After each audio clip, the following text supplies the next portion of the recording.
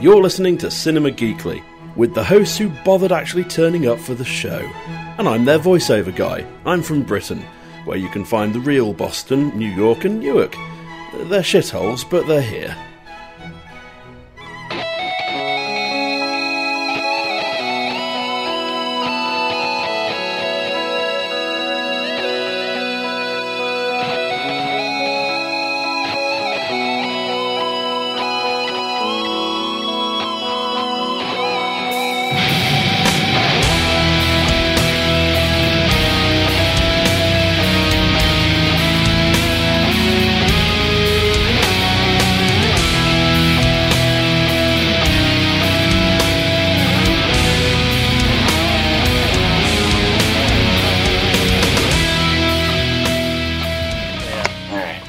Fucking mailbag questions again.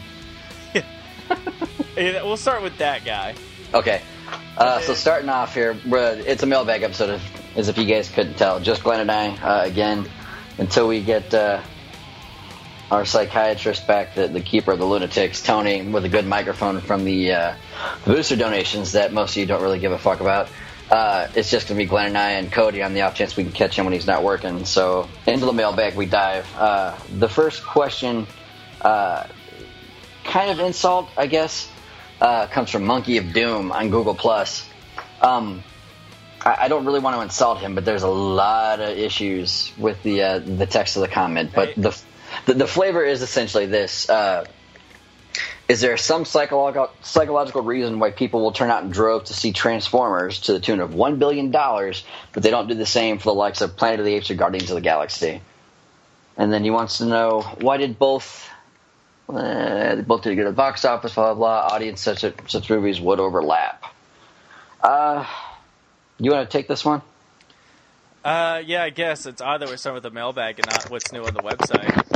But there's nothing on the website. Yeah, it's been a slow fucking week, man. Yeah, Tomb Raider got bought by Microsoft. Awesome. Right, yeah. You're welcome. And for my biggest thing is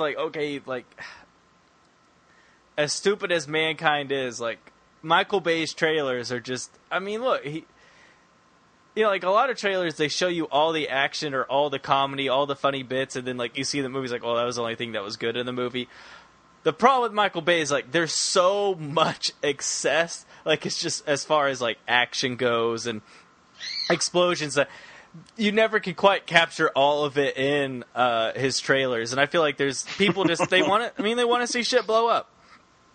Why you want to sit there and see it for 3 hours, I don't know. Because it just becomes a blur.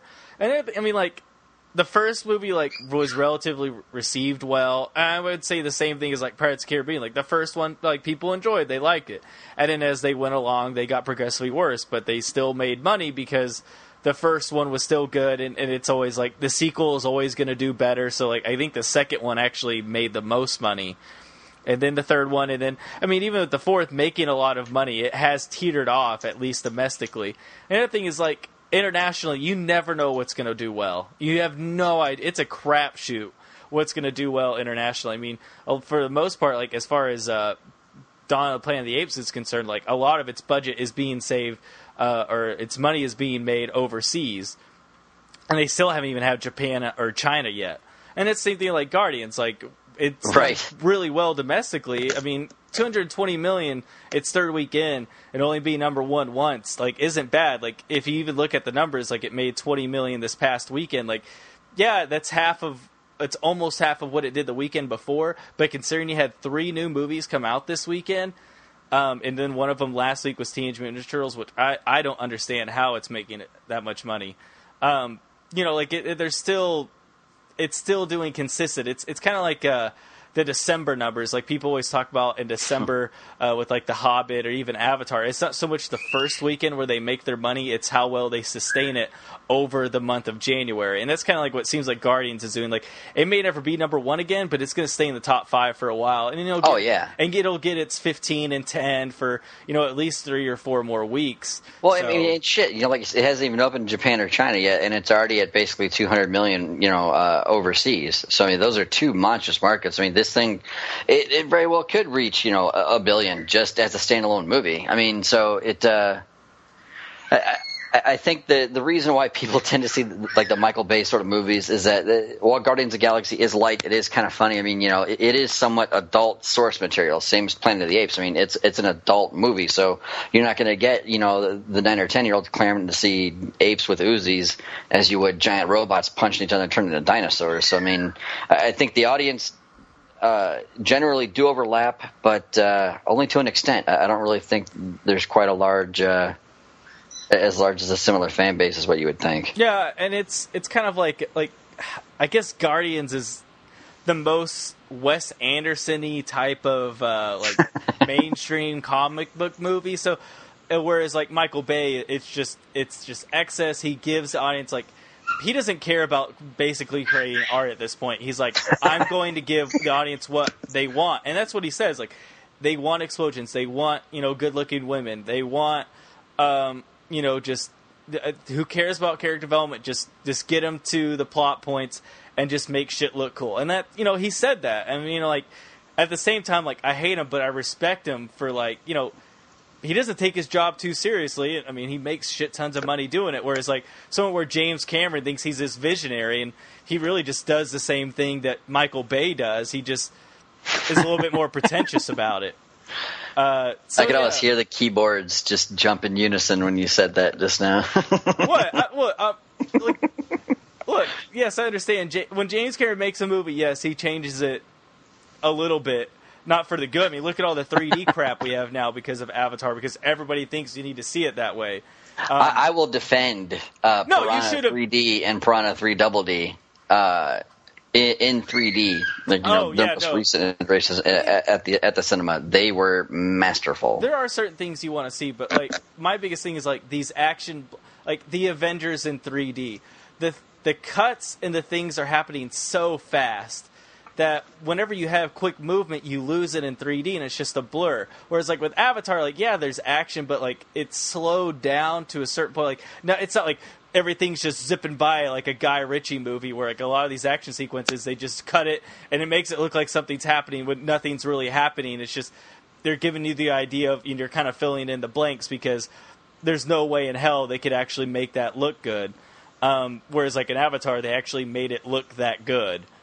It's Pocahontas and Ferngully. I mean, that's Dances with Wolves. Yeah, just get over yourself, James Cameron. Technically, you've made shit awesome, and you made Terminator 2 and The Abyss. You've made these, really impactful movies. But I'm sorry, Titanic. There is a TV movie that came out a year before Titanic, and I know they spent years on it. But look, I'm not saying they stole the script from it, but it's the exact same movie. Except characters' names are changed. I mean, yeah, of course, no shit, the ship's going to go down. But I mean, a character of Rose, they have all of that stuff in that TV movie with Catherine Zeta-Jones. It's pretty sad, how many people just came out in droves for it when something came out before it. It was presented in a different way. It looked a lot better, and that's just James Cameron. He knows how to make things, sugar-coated and colorful. Where there's really not much to it. But hey, you know what? He's making way better crap than I'll ever make, so I guess I can't really judge too much. So does that answer your question? It's just all budget. It's all budget. Yeah, I mean... we could do James Cameron level shit if we had to. I mean, the other thing, too, is with Michael Bay's... When you're talking about Transformers, it made $1 billion, but its budget, and that's not including the marketing for it, and it got marketed pretty heavily, was $250 million baseline. And that's an estimation, so it's got to be a little bit higher. Probably another $50 million on top of that as far as marketing goes, because they marketed this thing a long time ago. So yeah, it's making $1 billion. It's the same thing with the Cameron movies. You have these massive budgets. Titanic at the time was $267 million to make. In 98, that's a ton of money at the time. I mean, just think about the inflation now. Right. And yeah, it made $1 billion, but something you could get the same percentage on a smaller budget. It's not. Money isn't always everything because they had to make so much money just to make back what they put into it. So, I mean, something like Dawn of the Planet of the Apes, it made a lot of money, but it's still going to make its money overseas, and it's. it wasn't, the production cost wasn't as much. So you can, whenever I see these numbers, like some of them are a little bit skewed. I mean, yeah, obviously when you get to the billions, like who cares how much money you put into it? There's no way you put $1 billion into it, but I think it's more about profit margin than it is how much. I mean, even Guardians, I know its budget is, I think it's like 150, but 150, and so far we've made $450 million. Like, that's not bad. No. I mean, it's a good investment, so I'm done. I'm sorry. I went on probably way too long of a rant. All right, you happy, sir? Did you get your question answered? Yeah. Monkey of Doom, Google Plus. Awesome. I'm glad we got a Google Plus guy in there. Yeah, who knew, right? Yeah. Jesus. I don't go on there. I have one. I don't know what the fuck its purpose is for. Yeah, well, you have to have one to have like a Gmail account, don't you? I mean, yeah, that's exactly. the way it was like, presented fuck. to me. So. And because they own YouTube, like, you know, you put shit, you want to put shit up on YouTube, like, you need a fucking Google Plus account. Yeah. They're sneaky, man. God damn, are they sneaky? Yeah, almost like the Rooskies. Right. Speaking of YouTube, we got a direct message on the Cinema Geekly YouTube from Mott the Poople. They want to know, why don't you have more content on YouTube? I've heard you guys talk about it on the podcast a few times. Please get off your asses and give me some sweet video pleasures. Well, Mott the Poople, we appreciate that you want to see us provide you some sweet video pleasures. You know, we're working on stuff. I mean, right now, over on my YouTube channel at Prophet of Geek, I just do reviews for Loot Crate, Nerd Block. I mean, you know, you guys have seen me posting them on the website and the Facebook, all that going.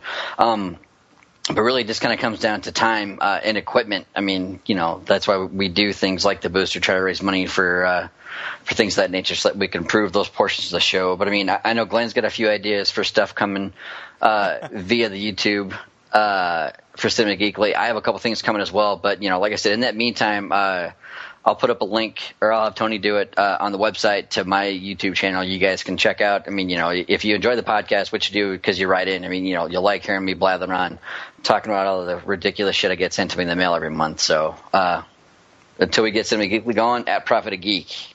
So thank you there, Mott the Poople. Yeah, I mean, it's not even necessarily time. Like, look, understand that 3 of the 4 guys who, you know, stick to it every week, yes, they live in Michigan, but I mean, I'm guessing Michigan isn't as small as I think it is. No. But considering I live in the giant state of Texas, and as I just said, yeah, as I said, I live in Texas. Like, for us to get together, look, you want to prove me? You know, like, if I want to invest time, yeah, I might move up there. I'd rather them come down here because of no state income tax. But you know, it's yeah, that kind of stuff is hard to do. Like, would you really just want us to have split screen of us talking or doing a review? Like, I mean, come on, dude. I have long thought we need to video record one of the podcasts and just put it up just to see how well it does. Well, I mean, and Anthony's talked about, like, maybe, you know, some kind of Twitch TV stuff, which is fine. Like, I will gladly show you guys how awful I am at Call of Duty because, like, I would gladly be comic relief. Oh, I would love to do that. We would never win, but you get me with a 12-year-old, like, my goal is to make them cry, me get booted. Like, so it can happen. And, but no, I mean, like, yeah, you know, Aaron said, but there's other things down the road. I mean, but like you said, you know, it's hard to kind of come by. Like, video stuff is really expensive. It is not cheap. And yeah, you can be like, oh, you could do it with your phone. Like, but my thing is, like, if I'm going to do something, I want to at least look halfway decent. Or like when I do it, you want it to be bad. Yeah, I mean, you can do things intentionally, but like it fits for what you're doing, though. Like, right. How serious are you going to take a review about a box you get every month? I mean, come on. I mean, I can't wait for the episode where everybody turns out that Loot Crate's, you know, the Unabomber. I mean, that would be something. Right. But I mean, yeah, there's talks. It's just timing, and the other thing with video, you got to get other people involved, even where you're at. Especially like things I have planned. Like, I couldn't do it by myself just because I would need someone to follow me with a camera, and that just takes time, like you said, you know. And I like building puppets is a very involved fucking process, man. It is not for those who are not skilled at crafting. I fucking tell you that. Spoiler alert, fellas. folks, ladies, gentlemen, everybody. That's been a long time coming, though. So yeah, it's taken on several different forms. So I think I finally have the last flavor of it settled in. So we're getting ready to go. It's going to be interesting, to say the least. Oh man, what else we got here? Oh, okay. I'm going to let you handle this one, Glenn, since you're familiar with the area it comes from. Yeah. Old Adam L. of Prescott, Arizona. He sent in, if you guys can enjoy a stupid-ass movie like Guardians of the Galaxy, then why can't you enjoy a stupid movie like Teenage Mutant Ninja Turtles? Let me tell you something. The guy who directed Guardians of the Galaxy was super enthusiastic about it, and it was something he wanted to do. The guy who made Teenage Mutant Ninja Turtles comes from the stable of Michael Bay understudies who were just doing it for the money, as I've previously answered in a former question. Now, my question to you of Adam L. of Prescott, Arizona, is why the hell do you live in Prescott, Arizona, and not Prescott Valley? Since it actually has a movie theater that isn't, only 3 screens and shoved inside of a hill that's about the size of a Denny's diner. And, has Granite Mountain that's all burned up because of all the fires, where you could live on a flat mesa where you wouldn't really have to worry about that kind of stuff, which is just a 10-minute drive away on the other side of those circle of mountains surrounding Prescott in Yappahi County. I mean, yeah, it's cool that Prescott has a zoo with 8 animals in it, one of them being a bear, a jaguar, and a javelina. Like, holy shit, they had to go far to find those. And then you have a mall that's empty because they thought Prescott and Prescott Valley, or mainly Prescott, was going to be this huge booming area because of all the development being done in Prescott Valley. And you know what happened? No one came to that mall, and it's basically empty, and the only thing you have is Sbarro, which I think Sbarro's even going out of business, so you probably don't even have that anymore. Now, the cool thing about that mall, you go, if you're coming from the mall, as you turn left and go down the state highway a little bit, there's 2 really small, crappy casinos that I'm pretty sure don't have any table games. One's at a hotel, and the other one is stationed inside of a gas station. And, at least you got the kids' casino, Peter Piper's, which is, a little bit further up the road. But when your main entertainment source in that town is the YMCA because they have a pool, don't talk to me about things that are stupid. And, you have a town square, which, oh, that's cool. You guys got a little town square in a town of 60,000 where there's a 3-story indoor tiny little shopping center mall that's the size of an elevator. So, but you know what? You have fun with that. I'll live in a state that doesn't just completely, do prejudicial racism as far as a certain nationality is concerned. I mean, yeah, we're pretty proud of our guns, but for the most part, we're pretty open about them coming in, and we don't have a falling apart economy because of all the Californians that came in. For those of you at home right now who might be a little jealous that Glenn isn't decimating your hometown, please email in to info@cinemageekly.com with something disparaging, and we will be sure that he pays the utmost attention to you and your shithole hometown. I just thought it was really funny because I was like, oh, cool, Prescott, Arizona. And then he insulted him like, well, fuck you. Like, I know where you live. You probably didn't see this coming. So, yeah. I just think it's funny. I hate towns that are like 60,000 isn't massive, but for love of God, you're not, a podunk little outlaw town that you pretend to be when you could just drive up an hour away into the mountains where there's a cliffside city that is like an old cowboy town. You're not a tourist destination, Prescott. You're halfway in between Flagstaff and Phoenix. Just get over yourself. People only drive through there to go to the Grand Canyon. Or they're fleeing the fires. There you go. Moving right along. The next question comes from Jay Allen in Flint, Michigan. What's up, Jay? Hailing from my neck of the woods. He asks, what's the best video game you guys have played this year, and what are we looking forward to playing? Glenn, what are you playing this year? I mean, I am going to get Xbox One, so I will be playing Sunset Overdrive because that game looks absolutely amazing. Outside of that, like, I can't even think of anything that's coming out this year just because E3 told me everything was coming out next year.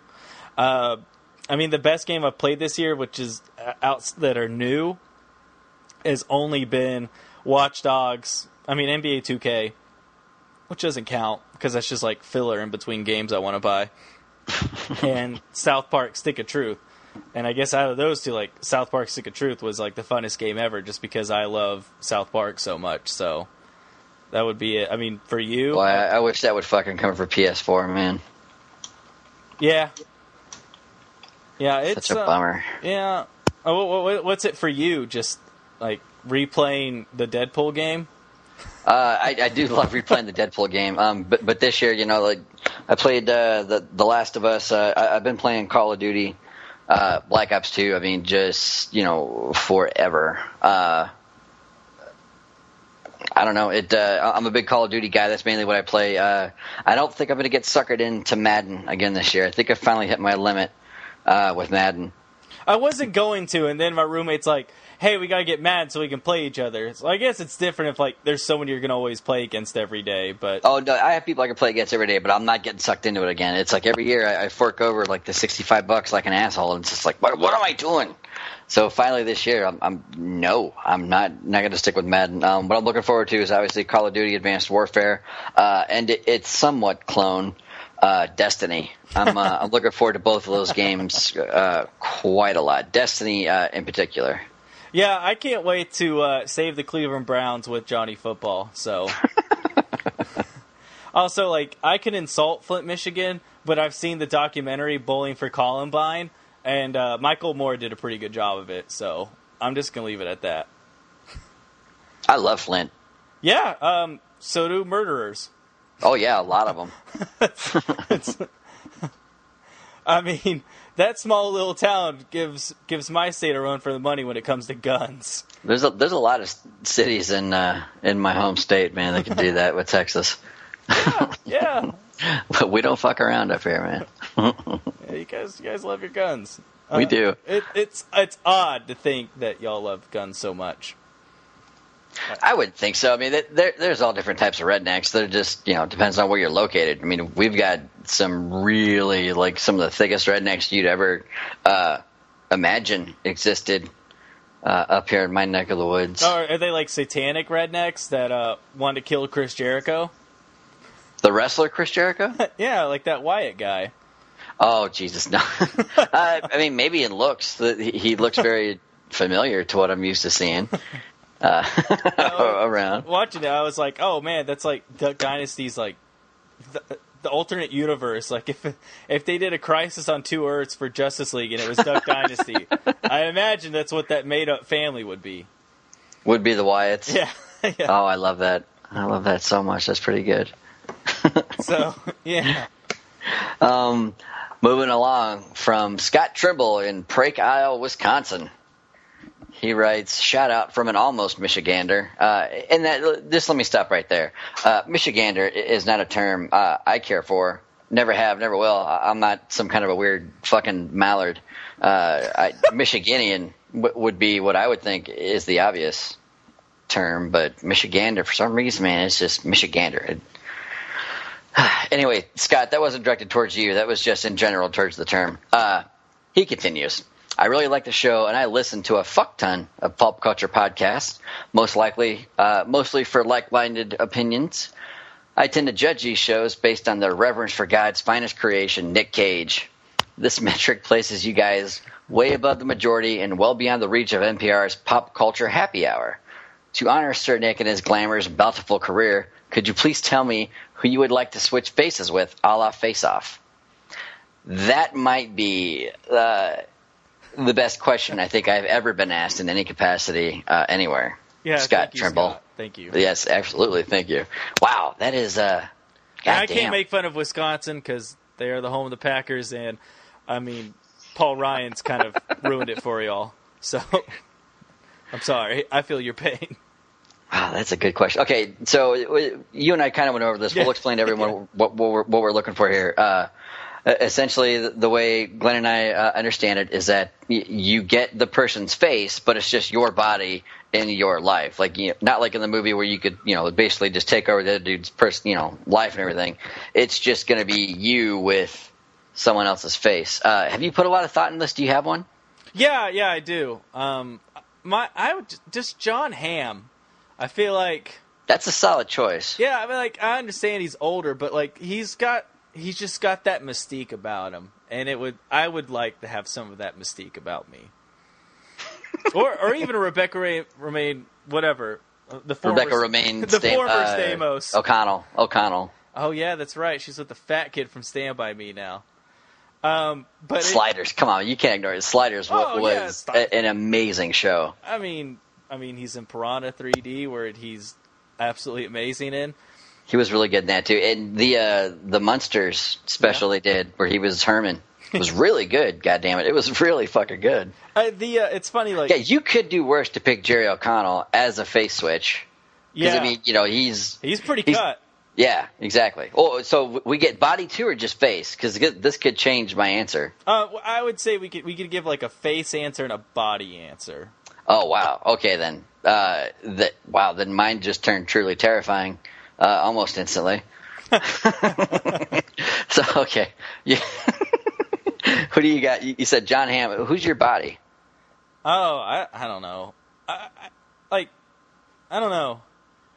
Probably Ryan Reynolds, because that guy's got the V that the ladies are looking for. The wiener cleavage. Yeah. So, I mean, that would be a solid. Now, if I wanted to just go all out and I wanted to test myself, if I could be better looking than what that person's done to them, than Kevin Smith, see if it's actually possible to, not get kicked off of Southwest Airlines.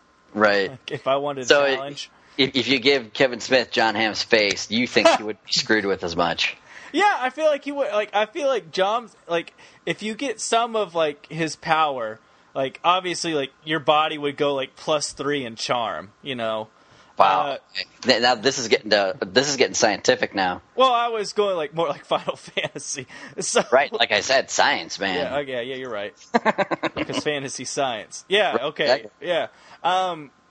So I feel like some of that would help a little bit, and if you get some of this charm and his willingness to his resiliency, if you ever read about John Hamm and the struggles he went through in Hollywood, he was always told he looked too old.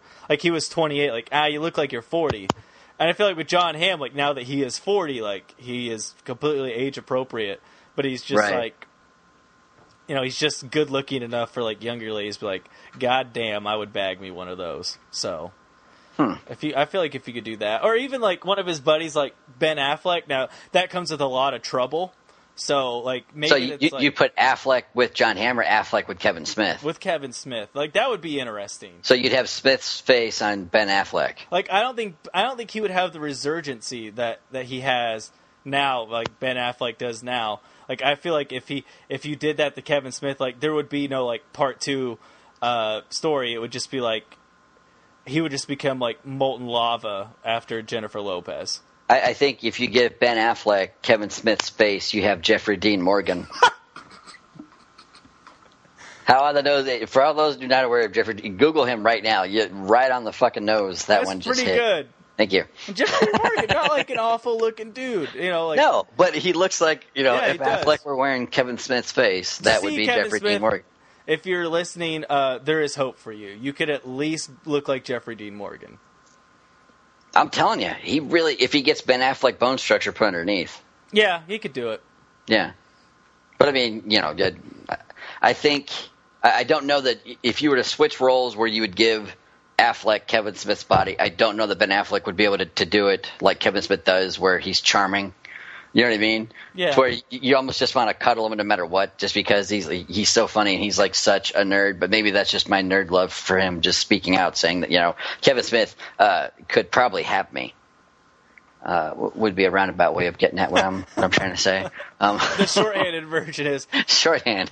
You could have me. You give him a little bit of Ben Affleck, he could probably have sex with me. All right. I think you could give him negative Affleck, and he might be able to have me still. That guy's pretty awesome.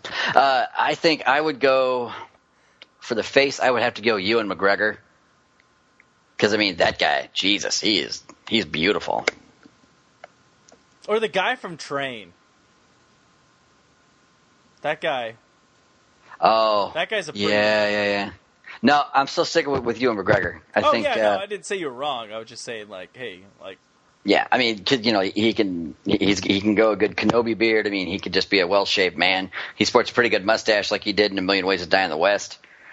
I think you could I could do a lot with that face, but I think body, like you could go. Do you think you could do more with Ian McGregor's face than what Ian McGregor has done with his face? Well, I mean, that's kind of a subjective term. Like, you talking about in like fame, like movies and all that stuff? Yeah, because he kind of teetered out. I think he just hikes a lot now in like in the mountains and just meets with monks and shit. But he obviously wants the money because he's like trying to force some way into the Star Wars movies. So, right. And God bless him if he makes it in. That I'm all for it. Yeah. No. I don't know that I could do more than he had with his face, but I feel like I could make some waves. All right, you feel like you could kind of have like not necessarily like a second act, but like after Moulin Rouge and Star Wars, I feel like you could have had like that one more decent movie, like what I Love You, Philip Morris could have been. Yeah, exactly.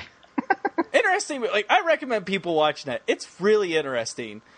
Like, out of anything I've seen in the past 10 years, it probably has, like, the funniest scene to me I've ever watched. And that's when Jim Carrey and I was calling Philip Seymour. Philip Seymour.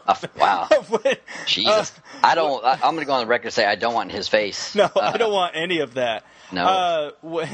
Especially now, because it's probably worse looking now.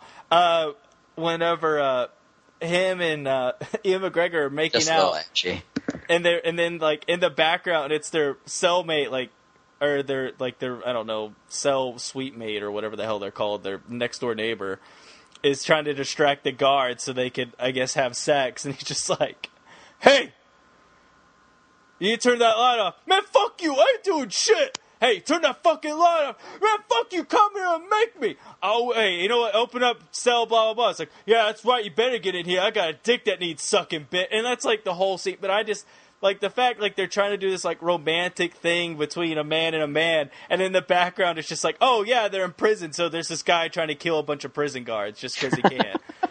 It was just like, to me, it's just the funniest thing because it just completely caught me off guard. Because I was like, oh, okay, this is where this is going. And then, like, the background is like, oh, this is not where this is going. Right. I have to check that out. Oh, and for body, I will say this. I feel if I had this person's body in Ewan McGregor's face, I could have done much better than Ewan McGregor. I feel you give Ewan McGregor Chris Pratt's body, because he can go from chubby adorable to, like, rock hard ripped shit in just, like, a matter of a couple of months. I think Chris Pratt's body with Ewan McGregor's face would be a very lethal combination for Hollywood and for underwear everywhere. Like, Chris Pratt is definitely giving Christian Bale a run for his money as far as body transformation goes. Because that guy went from the Machinist to being Batman in like 6 months. Like, he gained like 60 pounds of muscle. Like, holy crap. Like, but Pratt was like almost pushing 300 pounds though when he started getting in shape for Star-Lord, and he did that in a few months. But the thing is, like, he had fat to burn that he could use that energy and the muscle. Like, Christian Bale had to like build his body back by food, not cut back and trim. Like, I feel like it'd be harder to add on and copy and paste versus just trimming. So, I mean, always easier to crop than rebuffer, something like that. Yeah. So I guess we answered that question. Thank you. And just like Nicolas Cage, we went into another area. So I got to say, I really do watch that Nicolas Cage loses his shit a few times a week, and it just it never grows old. I mean, you could just grows old. You could just watch the ABC thing, and it's still like the best thing ever. And like you watch the movie, like he's not like it makes sense. Like the guy's life, he thinks his life is falling apart. Like of course he's gonna be that zany. So right. Yeah, that movie was, oh god, one of his better, but Jesus, that one was out there, man. Yeah, Vampire Kiss. Yeah, I still watch Ghost Rider fondly. It's just one of those movies, man. It's just, I've never seen the second one. He makes it so good. Any other actor, it would have just been a complete pile of shit. But because it's Nicolas Cage, you're like, dude, this movie is awesome. Well, how much better would have Green Lantern been if he was Green Lantern? If he was Green Lantern? I know, if he cameoed as Superman in Green Lantern, that would have been a much better movie. Oh, God. Like, why couldn't they do that? Why couldn't Ryan Reynolds be, a different DC universe than what Affleck and Cable are now? You know what I mean?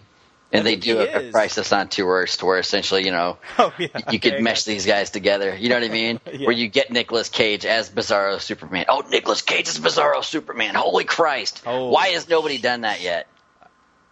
Zack Snyder. Oh, my God. You had one job.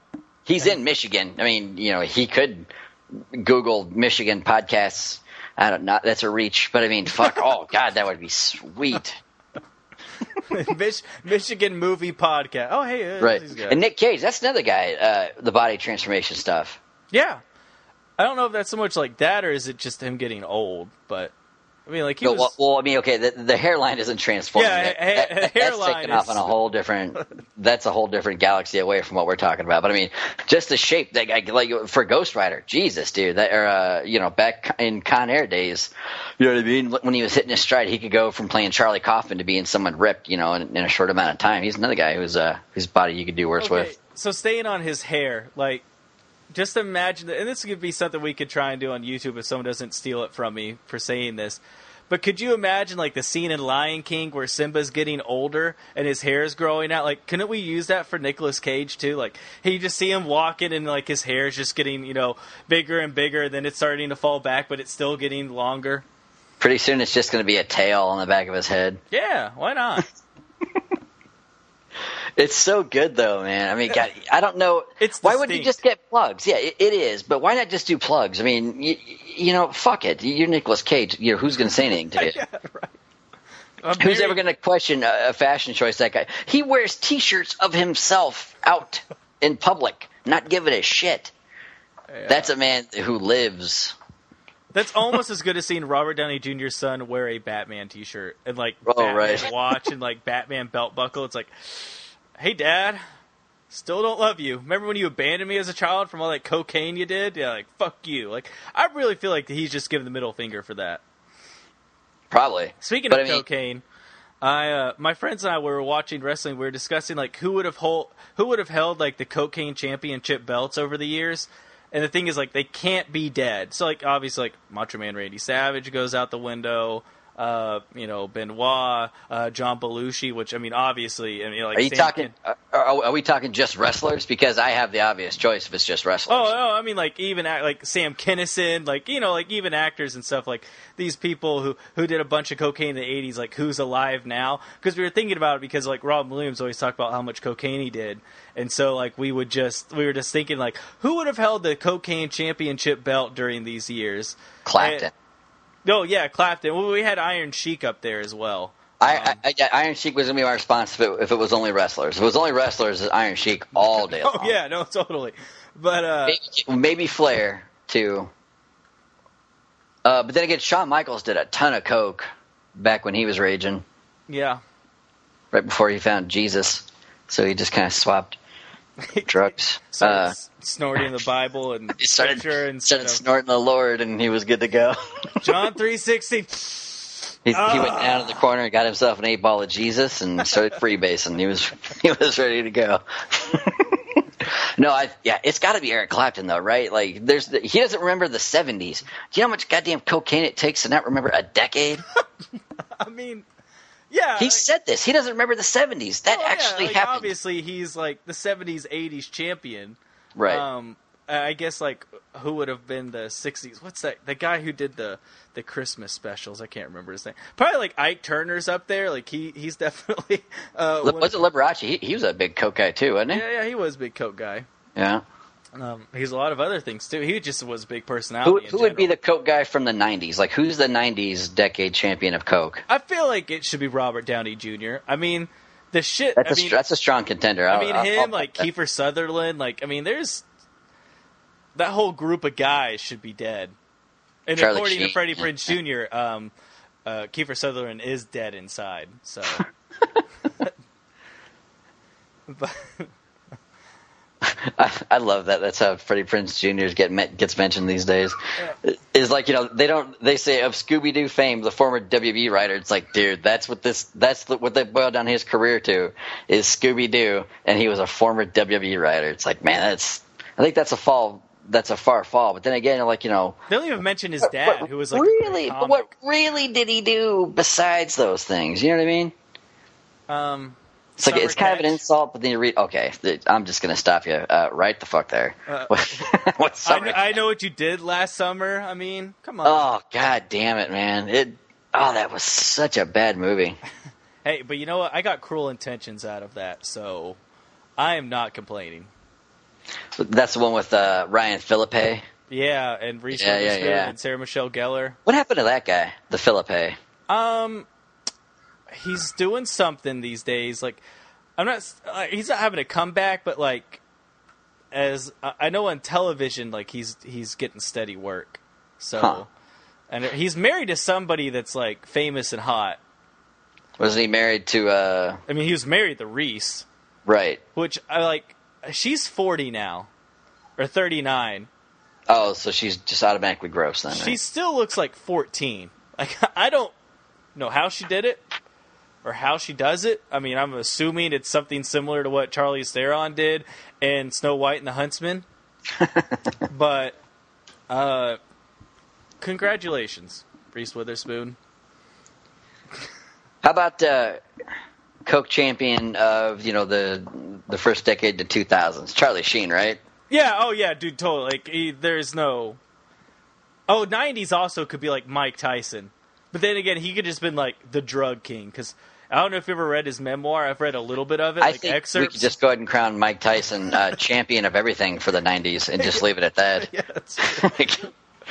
I don't know, whatever you throw out there, he might be able to come up with a story where you're like, okay, he's a contender again. Yeah, he's a contender, and then like OJ can beat him on like one account. Yeah, I guess technically it was 2 counts, but allegedly. I mean, the Bronco thing. So, right. I mean, there's people who can run for his money. John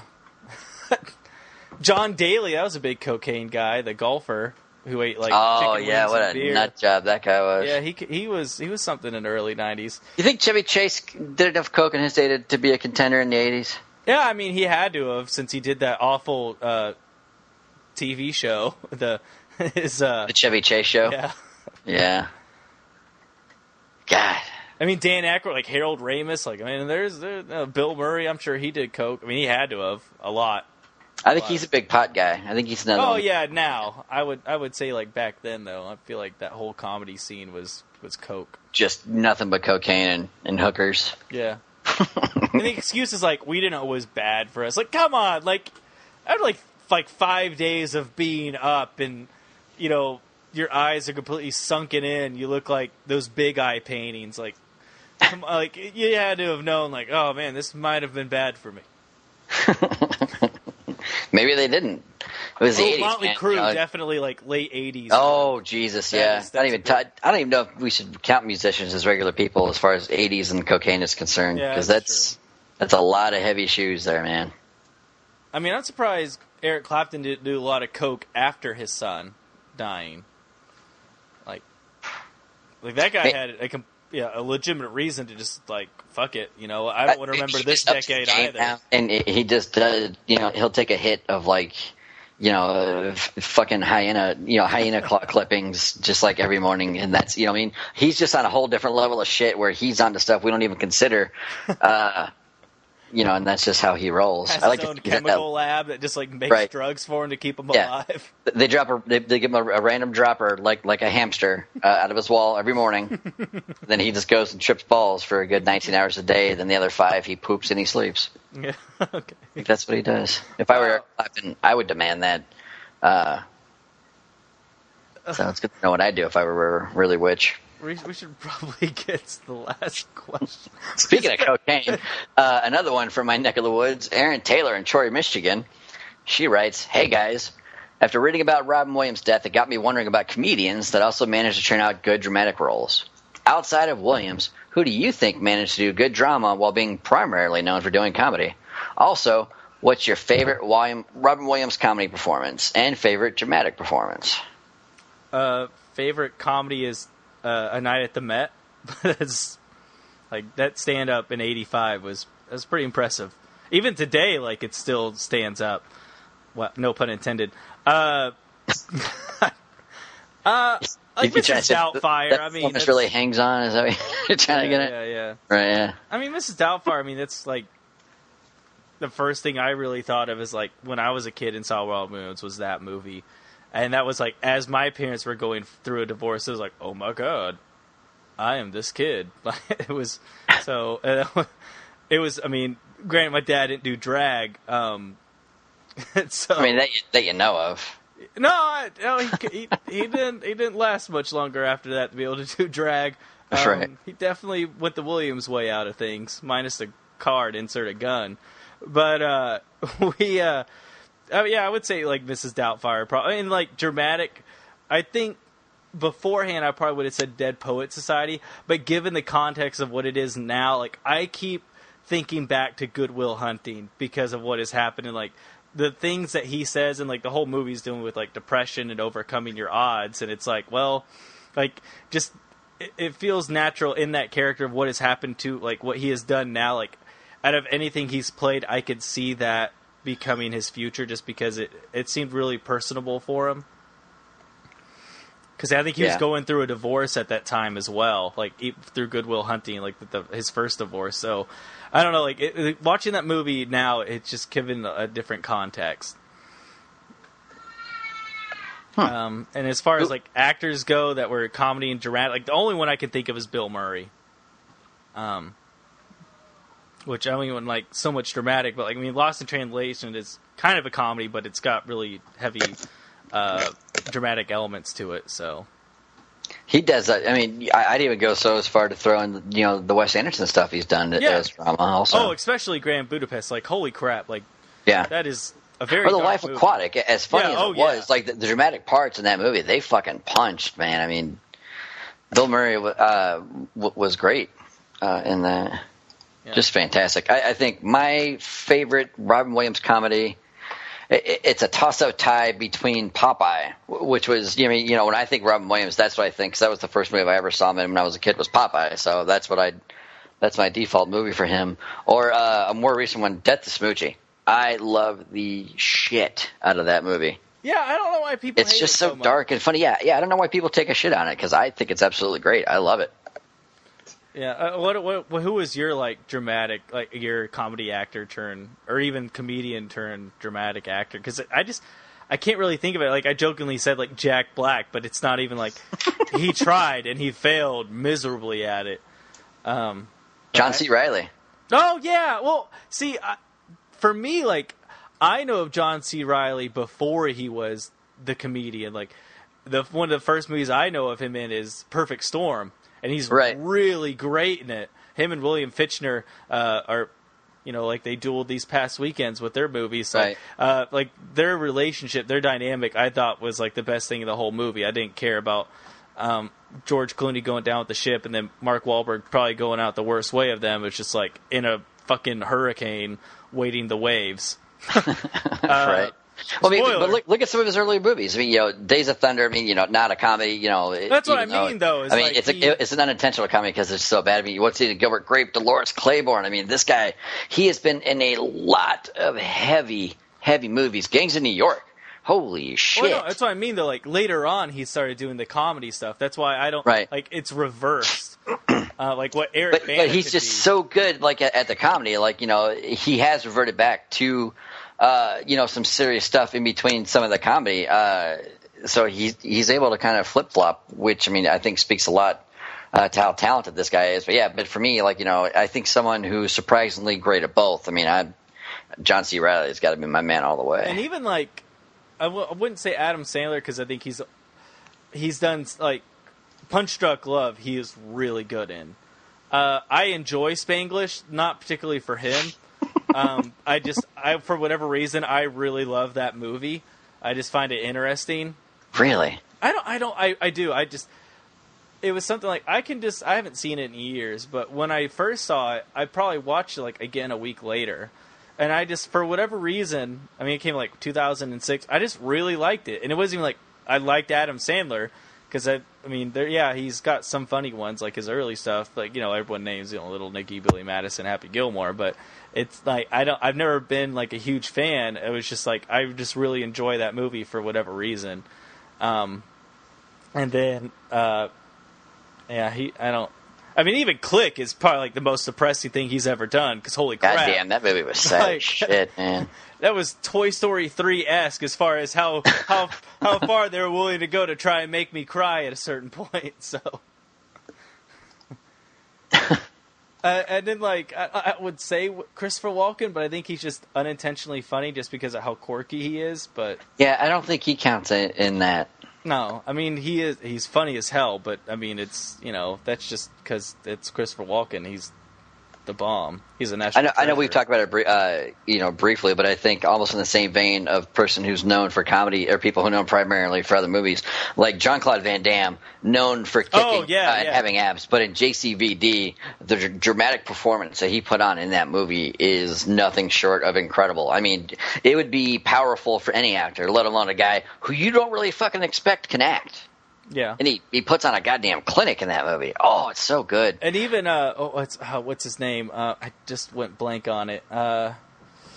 Shit, I'll just have to come back to it. Aaron Paul. No. Sorry, he's just trying to great. help. Oh yeah, Bryan Cranston started off as a comedian guy. Yes, he did. I mean, wow. Yep, he slipped right under the radar. Yeah, Jesus. He did. No. Oh, Billy Connolly, like that guy, like. Oh, Billy Connolly, yeah. Yeah, he is a. Not to be confused with Billy Cannoli, who I'm sure maybe might work at like an Italian strip club somewhere. But I mean, he started off as a freaking huge, comedian, and then I'm not a huge fan of Boondock Saints. It's never been a secret, but yes, he is very good in it. Come on, those movies are great, dude. I don't know.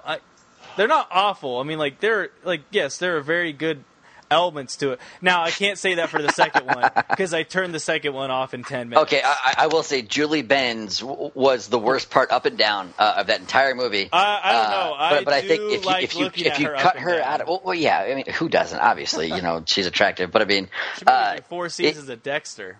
If you could almost have Willem Dafoe dub her lines in, and it would be a million times better movie. Oh yeah, no. I don't think. I think it was just her acting that just killed her scenes for me. Just not. I don't. And it seems like I wish I could remember the guy who directed him, Duffy. Troy Duffy. I think he has a real thing for Julie Benz because you notice the parts where they focus on her, they really focus on Megan Fox. Yes. Oh, it's such to a creepy level. You're like, man, this dude's got some issues going on here. Yeah. Or like Sam Mendes used to with Kate Winslet, but then again, that's his wife. So right. I mean, or what about Tarantino with Uma Thurman? Or Feet, even that guy. Yeah, never really thought about it till now. Yeah, he's a foot guy, man. He is a foot guy, and they always got to be dirty feet. Like, whoa, that's just. So you can wash them away. No, that guy really gets down on. But I mean, maybe that's what we're missing. Maybe that's why we haven't been able to tap in, like, and fully. Take charge of our creative juices because we don't have like a weird thing. Like we need to find something kind of off the wall to where people think it's weird, and then we can be considered creative geniuses. Yeah. We got to find something. We need our niche. We need a niche. But I wonder what the fuck that could be. It could be anything you want it to be. I think I think some videos we could do for the website is we could have a couple, take people writing into the info Cinema Geekly to suggest movies, and we could essentially film ourselves watching a movie and do live commentary to that movie like we're watching it with these people, and they could pull it up like on their screen and like kind of dual wield it, you know what I mean? Or as a podcast, we could do like a talking soundtrack they could listen to while they watch a movie. Oh yeah, we could do something like that. Mystery Science Theater. Yeah. Yeah, well, I mean, that's very different because they're actually characters instead of. I'm assuming we would just be like caricatures of ourselves, not robots. Yeah, but I'm pretty much this way all the time. Oh yeah, no, like I'm a disgusting, awful human being. Like there's like what you see is what you get pretentious. Like that's, I think we could do a special podcast where we watch much more quiet. And just talk about it and just give them like an insider's commentary as far as like about as inside as you can get as a couple of guys just watching a movie. Are you shy in person, Aaron? Like, people don't know. Like I've actually never met any of these guys. I've never met them in person, so I've met Tony once. I wrestled for him. I first moved to Michigan a couple years ago. So that's what I mean. Like, are you shy in person?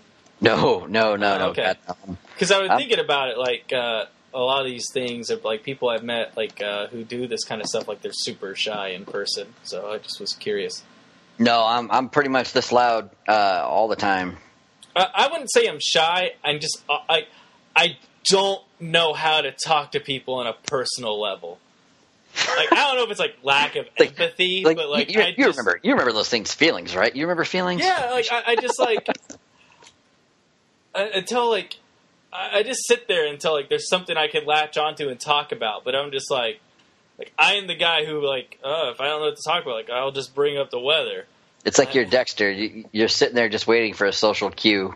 Yeah, no, like totally. Like I don't get it. Like anyone ever meets, I don't get people at all. I don't. I could observe them and I could tell you how to like.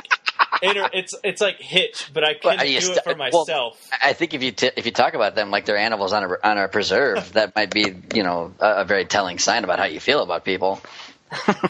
No, it's me. Like I could tell you how to talk to someone, but God forbid I do it for myself. Just like I couldn't help myself. Like I just.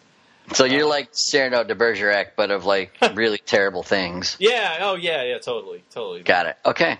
Yeah. I think we could probably come up with something like that. Some sort of a YouTube video with that, where you're just telling people like to say really awful things to one another. Yeah. So on that note, we should probably wrap it up. Oh God, did we actually make it an hour? Oh yeah, dude. Like hour and like 6 minutes. Oh, you're welcome, people. Yeah, no, like we talked about cocaine for like 20 minutes. How many people are going to talk about like cocaine addicts for like 20 minutes? I mean, come on, that's quality content. I mean, I always think we provide quality content, but then again, I don't listen to the shows.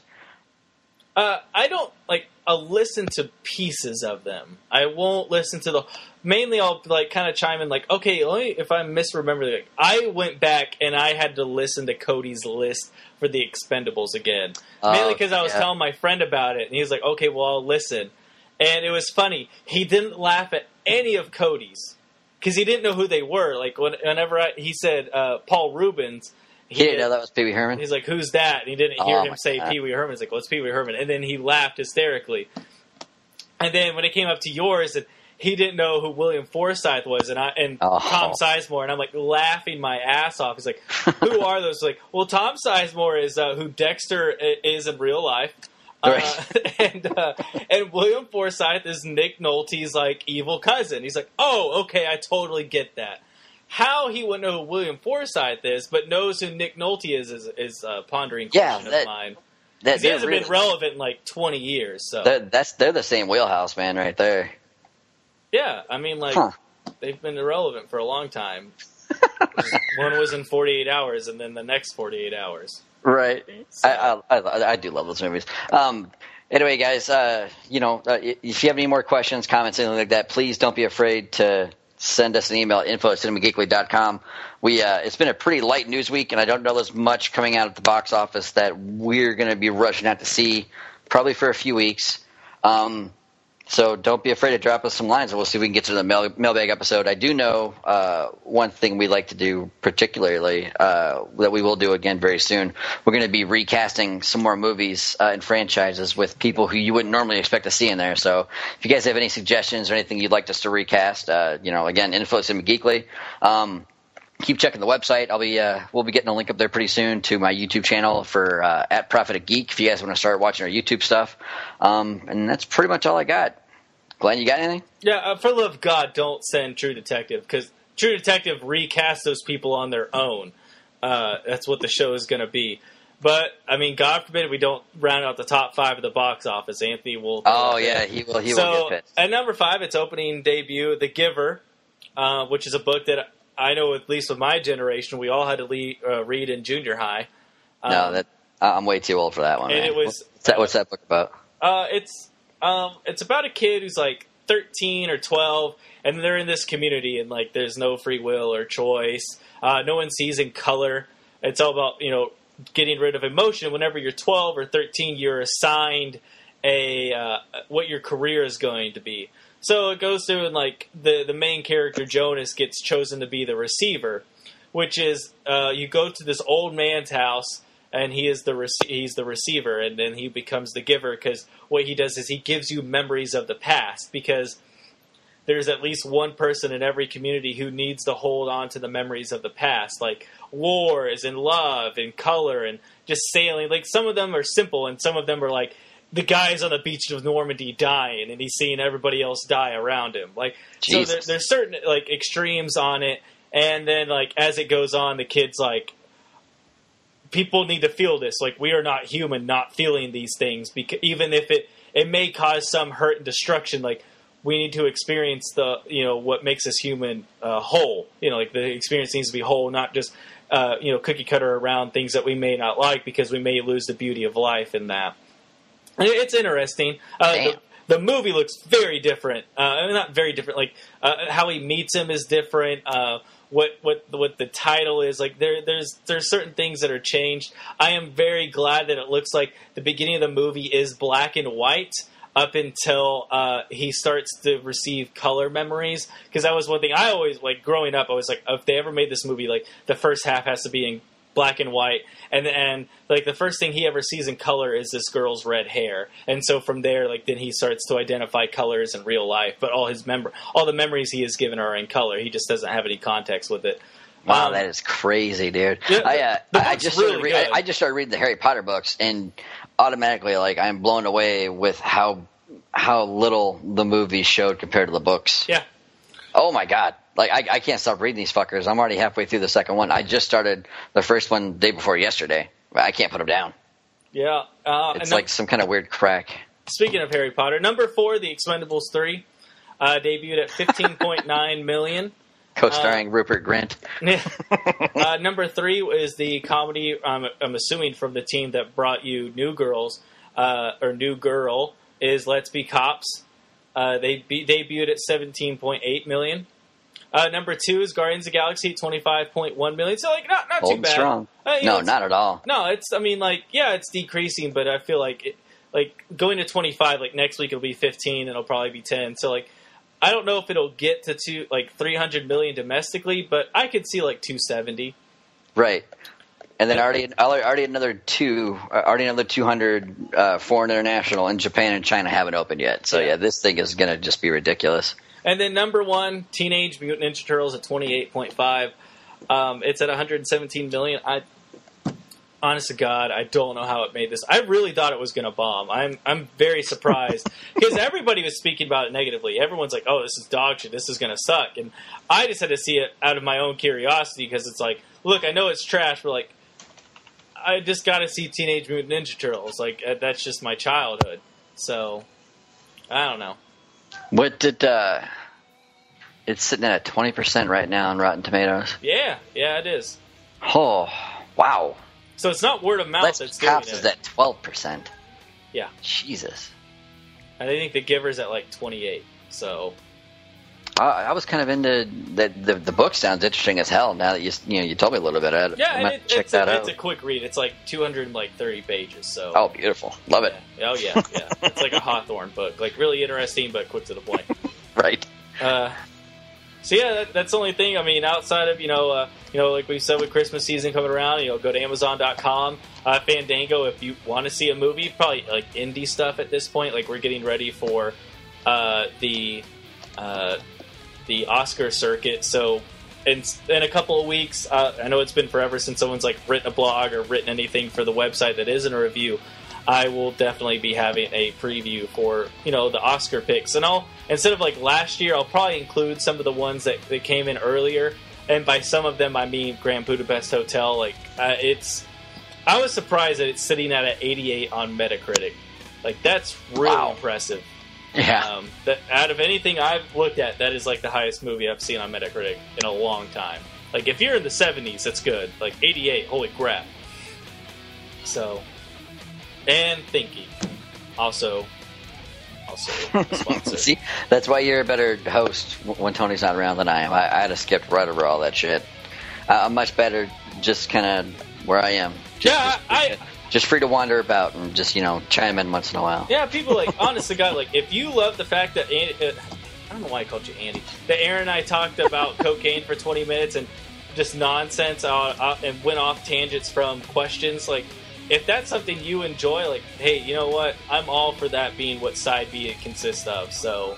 Oh, yeah. I mean, that was kind of like the idea behind it was more of, like, just random things, not so much, like, subjects. It was just...